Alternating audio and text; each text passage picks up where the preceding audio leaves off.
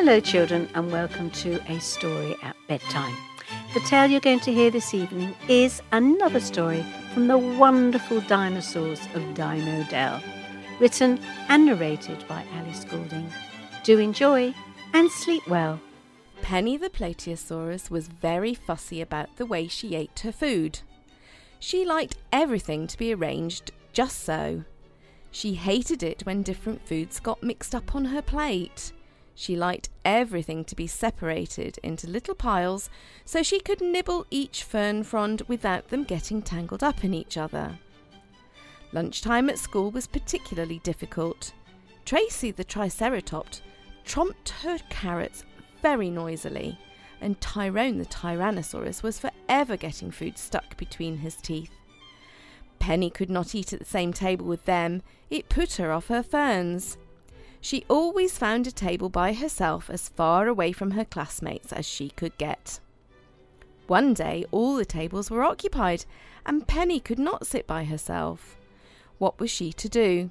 Everyone had plates of food mixed up together and were masticating very noisily.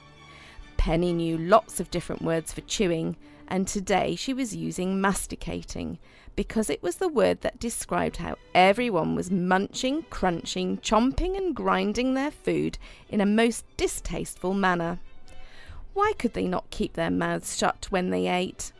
Penny did not wish to see half bits of eaten carrot dangling from Tracy's parrot-like beak of a mouth, or some poor rodent's tail caught between Tyrone's teeth.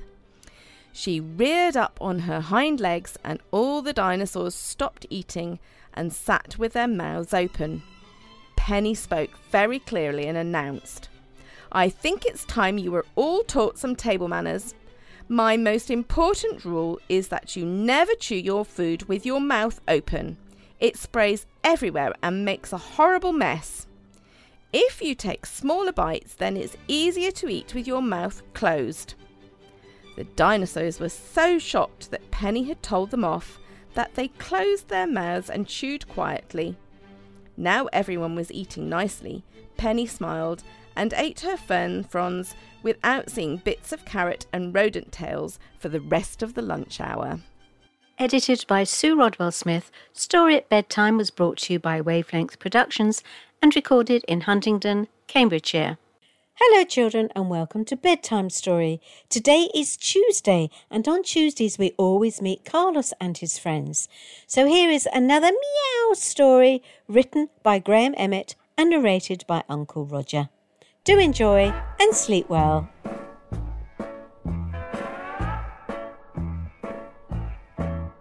My pussycat was scratching out on my back door.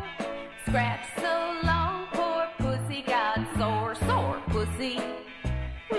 Sore pussy. Just a friendly little cat. Friendly little cat. The Musketeers go into print. Carlos was sitting next to Mr. Matuba on the arm of the chair. He was searching for Christmas presents online. What could he get Ezra? He wanted something different. Ezra had all the electronic gizmos he needed as a student, and if he didn't, he could find them. Carlos had an idea. Ezra always liked to hear about Carlos and his friends' latest escapades. He found them rather amusing. While Mr. Matuba went to make tea, Carlos brought up their Facebook group and messaged them. "I've been thinking, we've had so many adventures, it's about time we put them into a book. If we make any money on them, it could go to a cat charity. What do you think, everyone? But who's going to write it? I'm not much good with words. Any of you?" A few moments later, Teddy replied, "I'm only good with numbers and Larry wouldn't know where to start. Priscilla's posh. She might be the best one to ask, even if she dictates it to me. I'll go and ask." Mr. Matuba sat down in his chair, tea in one hand and a slice of Madeira cake on a plate in the other. "Oh, what have you been up to while I was out of the room? Let's have a look. Oh, well, now that's a good idea. I know someone who could draw pictures to illustrate it. There are many children who still like cat stories. Who's writing it? It can't be you." Carlos gave Mr. Matuba a look, jumped down from the arm of the chair and went into the kitchen to find a snack. Munching on his dry food, he heard a ping from the laptop. Oh, could that be Teddy? Mr. Matuba had fallen asleep. His tea had grown cold. Carlos touched the keypad, bringing the laptop to life. Teddy had replied. "Priscilla would love to. She said Mrs. Ponsonby is on a creative writing course and she's been picking up some tips." Carlos replied, "Good. I'll be over tomorrow. We can make a start then." Carlos poked his nose outside the cat flap. Brrr, he shivered. It definitely looked and felt like autumn. Dew on cobwebs hanging from bare bushes, that musty smell of golden brown leaves rotting under them. Priscilla was with Teddy. He was setting up the laptop. He'd just finished putting Mrs. Phipps's bets on for Haydock. "Hello, Carlos. We're just about to start. Where should we begin?" "At the beginning, of course. When I went to see the Queen, and then I met Horace down in Kent. We had a few adventures, balloon flying, trip to Paris, Horace flying a plane, and then I showed him around London. And that was before I met Teddy, you and Larry. Speaking of which, I saw him eyeing up some sparrows on the bird table from the fence." "Oh, not again. That's the third time this week. I'd better go and distract him," Teddy sighed, and then shot through the cat flap, sending the birds into flight, just as Larry leapt for the table. "Oh, look at what you've done, Teddy. You scared them off." "That was the whole idea. You know Mrs. Phipps doesn't like finding decapitated birds and feathers in the garden. Come inside. We need to hear your story of when you were carried off by that sparrowhawk." Larry jumped down and followed Teddy. He was sure the sparrows were laughing at him as he walked up the garden path to the house. They wouldn't be so lucky next time. Larry related all the gruesome details. Priscilla looked particularly squeamish at some of the vivid descriptions. "I'm going to have to edit some of that out. It's far too horrid. That's for a horror story," said Priscilla as she finished the story. "It will give me nightmares. I'm looking forward to seeing Horace's story. Can you fix up a Zoom meeting with him, Carlos?" "Will do. When?" "Oh, I'm having a grooming for a show at the weekend. Better make it next week, Carlos." "OK." The following week, Horace and Priscilla linked up. It was the first time Horace had seen her since the summer. Priscilla was intrigued as to how he came to fly a plane and a balloon. There was more to Horace and Carlos than they'd let on. She was impressed. A local artist illustrated the finished book, which the printer then printed. Everyone went to the launch at the printer's office. Even Horace came up for the day. Priscilla liked that, and a good time was had by all.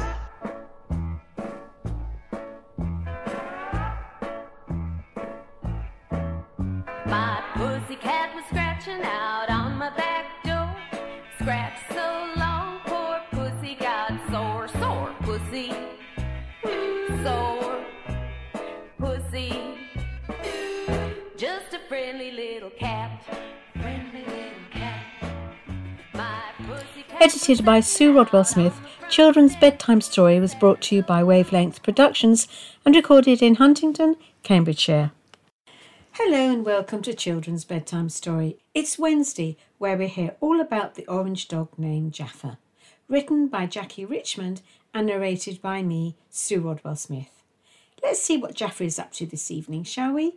Enjoy and sleep well. How much is that dog in the window? The one with the waggly tail. How much is that dog? Louis comes to in live the with Jaffa and window? Leo. It was during this period of time when we were having more new little humans to visit that Louis came into my life. Louis was born on the 29th of April 2006, but was born with a sight problem. He had 80% sight in one eye and only 10% in the other, But Louis just loved life and took everything that came his way in his stride. He had such a strong character from day one, so when Louis arrived, I introduced myself to him. When Mum gets a new puppy, we can't always play with them straight away as they need to be vaccinated. That's injected. This was to be the case for Louis. We all had to be careful when we went in and out because we could bring bugs and germs home from the park. Well, this is when the ritual first started with the awful disinfectant. Each day after our walk, Mum and Dad would dip their boots and shoes in disinfectant and then, oh no, Mama's got my feet up and then, yep, straight in the bowl.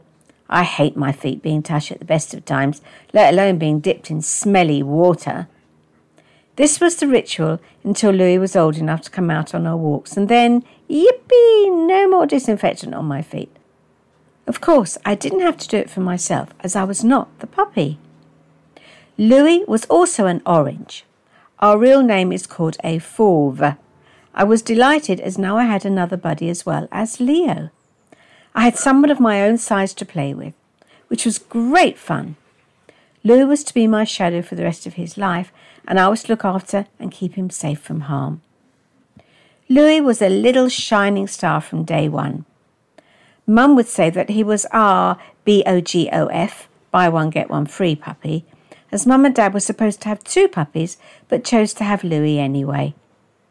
Mum loved Louis to bits. She loved all of us, but Louis was special to her as he needed more of her attention. I was all grown up now, so never saw Louis as a chore, but as a learning curve, as I was able to show him the ropes and help him find his way around. One good thing for me, though, was if Louis dropped a biscuit, lucky me, I was straight in there, yummy, but Louis was always given another one, and Mum would just smile. I would tell Louis not to stand under Leo's mouth when biscuits were given out, otherwise he would be covered in slobber. Ugh. Sometimes Louis was too late. I always knew when this had happened, as the fur on the top of Louis's head would be standing up. I got wise to this from an early age. I also warned Louis to keep out of the way when Leo wanted to pee. Same applies. I always knew when this had happened, as Louis's fur on his head would be wet, but in time Louis got wise to it too. Nothing ever got in Louis's way, and he was always first in line to do whatever was going on, even though he had no idea what it was to be. Louis settled in really well with me and Leo. All 3 of us would sleep together, with me and Louis curled up in Leo's legs, as if he was protecting us both. I knew there was something wrong with Louis, so I told Leo to watch out for him too. Louis was always with me, so I would look out for him, just as Leo had looked out for me. From now on, all 3 of us would go everywhere together. Me and Louis went to training classes, and Louis passed all the tests. Mum would always wear white trainers, and Louis followed her feet. It was lovely to see him interacting with the other puppies. Actually, no one would have believed he had a sight problem. We were all so proud of him. I would tell him well done at the end when he received his certificate. I feel I'm getting a little tired and may need to have a dog nap. I hope you enjoyed my story.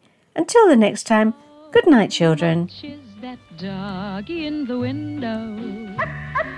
The one with the waggly tail. How much is that doggy? Edited by in the Sue Rodwell window? Smith, Children's Bedtime Story was brought to you by Wavelength Productions and recorded in Huntingdon, Cambridgeshire. Hello, children, and welcome to A Story at Bedtime. This evening's story is all about a little boy called Johnny and is written by John Mountford and narrated by Julie Stark and myself, Sue Rodwell Smith. Johnny is accident-prone and always getting into trouble. Shall we see what he's up to this evening?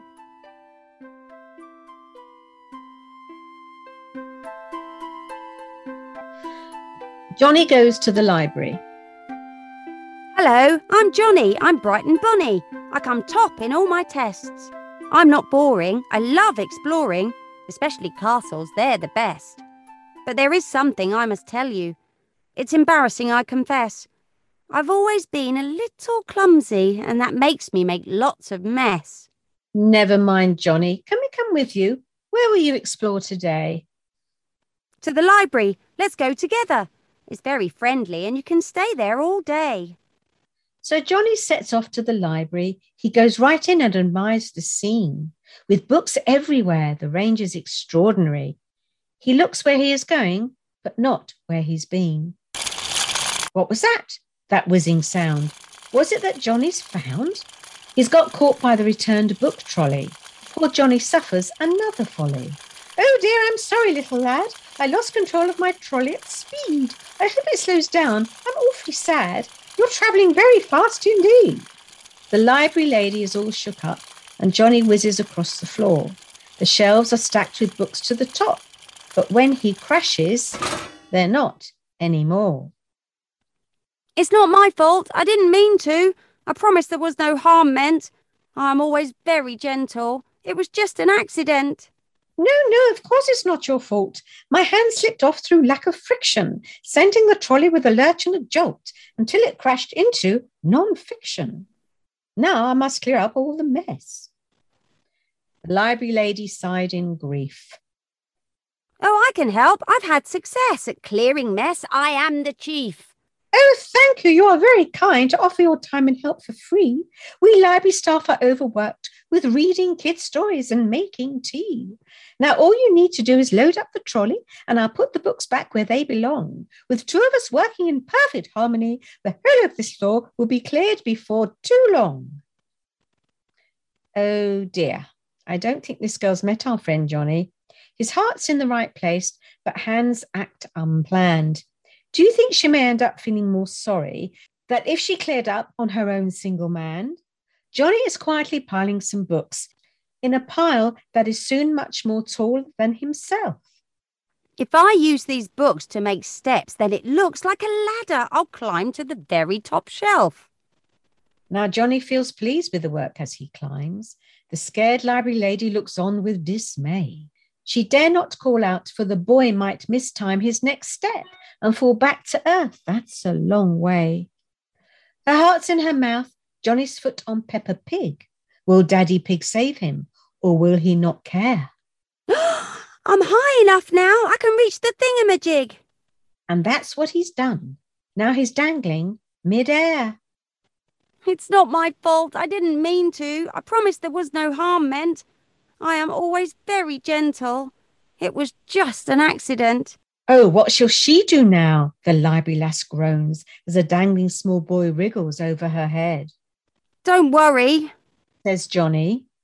I'm accident prone, but I'm a whiz when life hangs by a thread. If I get my foot in cookery books A to Z, and then my spare hand in pottery 1, 2, 3, I'll hoist myself up and not land on my head, and all will be well at our town library. Johnny does as he says, and he leans to one side to get hands and feet in position just right, but the lopsided weight to the shells he's applied meant the whole thing just tilted, then crashed. What a sight! It's not my fault. I didn't mean to. I promised there was no harm meant. I am always very gentle. It was just an accident. But worse was to come. Oh no, what have I done? For the shelf had thrown Johnny back on the trolley. Whoa! Johnny cries. This should be fun. But the last time I did this, it went quite badly. Now poor Mr. Dodd is a gentle old person who hasn't been able to walk for a while. He didn't expect his condition to worsen. The library felt safe, and the books made him smile. You know what they say when a thing turns out bad? Wrong place at the wrong time, they say in tones jolly. Well, poor Mr. Dodd's in a place at a time when a small boy is riding and rampaging the trolley. The book Mr. Dodd has picked up off the floor is called Thunderclap, and he turns the first page.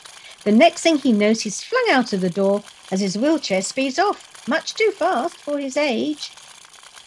For poor Mr. Dog, things just cannot get worse. But they do, for right now a policeman walks by.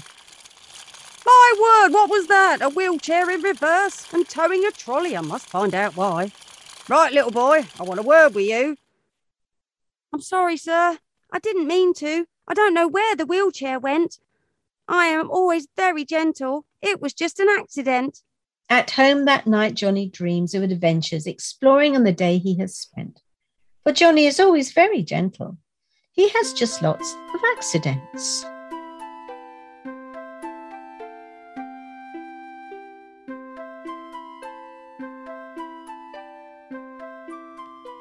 Edited by Sue Rodwell Smith, Children's Bedtime Story was brought to you by Wavelength Productions and recorded in Huntingdon, Cambridgeshire. Good morning, children, and welcome to Children's Corner on a Saturday, broadcasting on 8CR 104 FM. I do hope you enjoy the story today, and do tell all your friends, won't you? Have a lovely Playday Saturday, and see you next week. The story you're going to hear is called Milo the Monkey's Garden Adventure. It was written by Rebecca Cook and is narrated by me, Sue Rodwell Smith. Do enjoy. It was Monday morning and the sun was shining brightly through the window.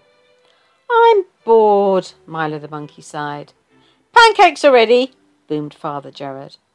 Milo and his younger sister Macy raced to the table, where Mother Flo was filling the pancakes with warm banana and chocolate spread.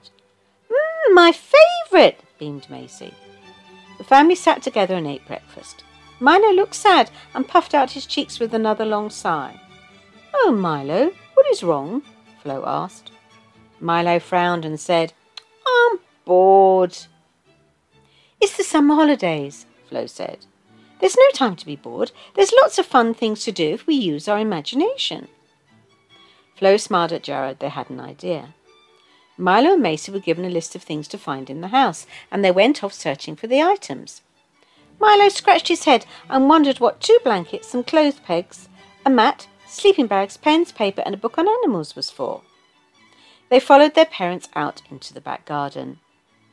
Using the frame of the monkey bars, Flo and Gerard draped and pegged together the blankets into a triangle and put the mat and sleeping bags inside.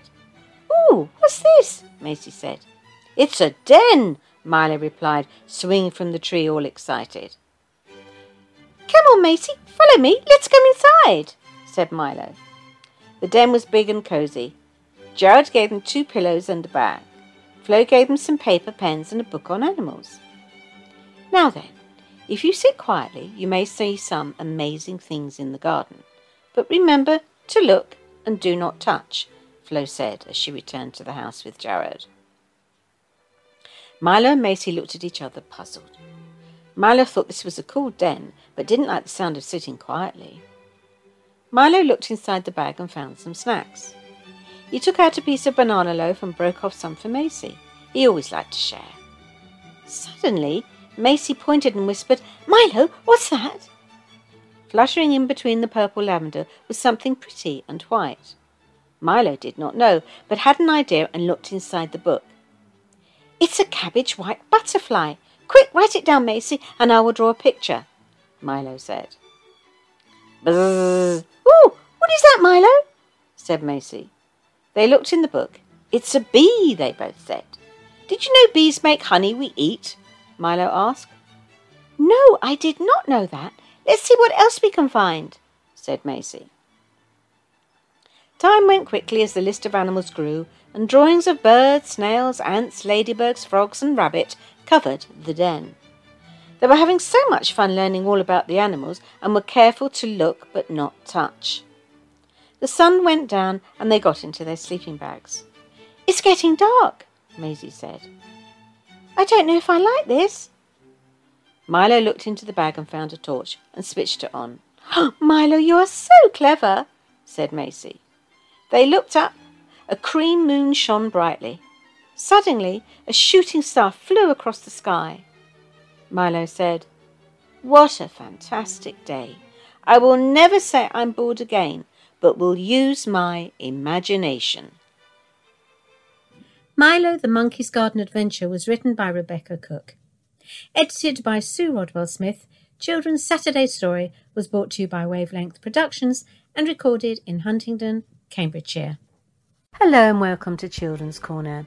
You are about to hear another children's poem from Jumping Jewel's Julie Stevens. Do enjoy. Astronaut.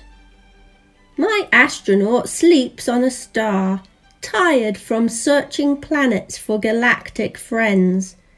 His lonely mission finds only moon and one sole star who winks at him, offering comfort. I want to climb up there, be his friend and blow bubbles at the night. But I don't have a rocket. They're only for grown-ups. I could use some ladders, point them to the sky, or stand on the top of my neighbour's tree. Would that bring me near? I wave to him, knowing my mum will be here soon to tuck me up for the night, with all my planet-hopping dreams starring in my head. If only he could see me, he'd lower a rope down and ask me to climb. Together we could watch the moon smile. Edited by Sue Rodwell Smith, Children's Corner was brought to you by Wavelength Productions and recorded in Huntingdon, Cambridgeshire.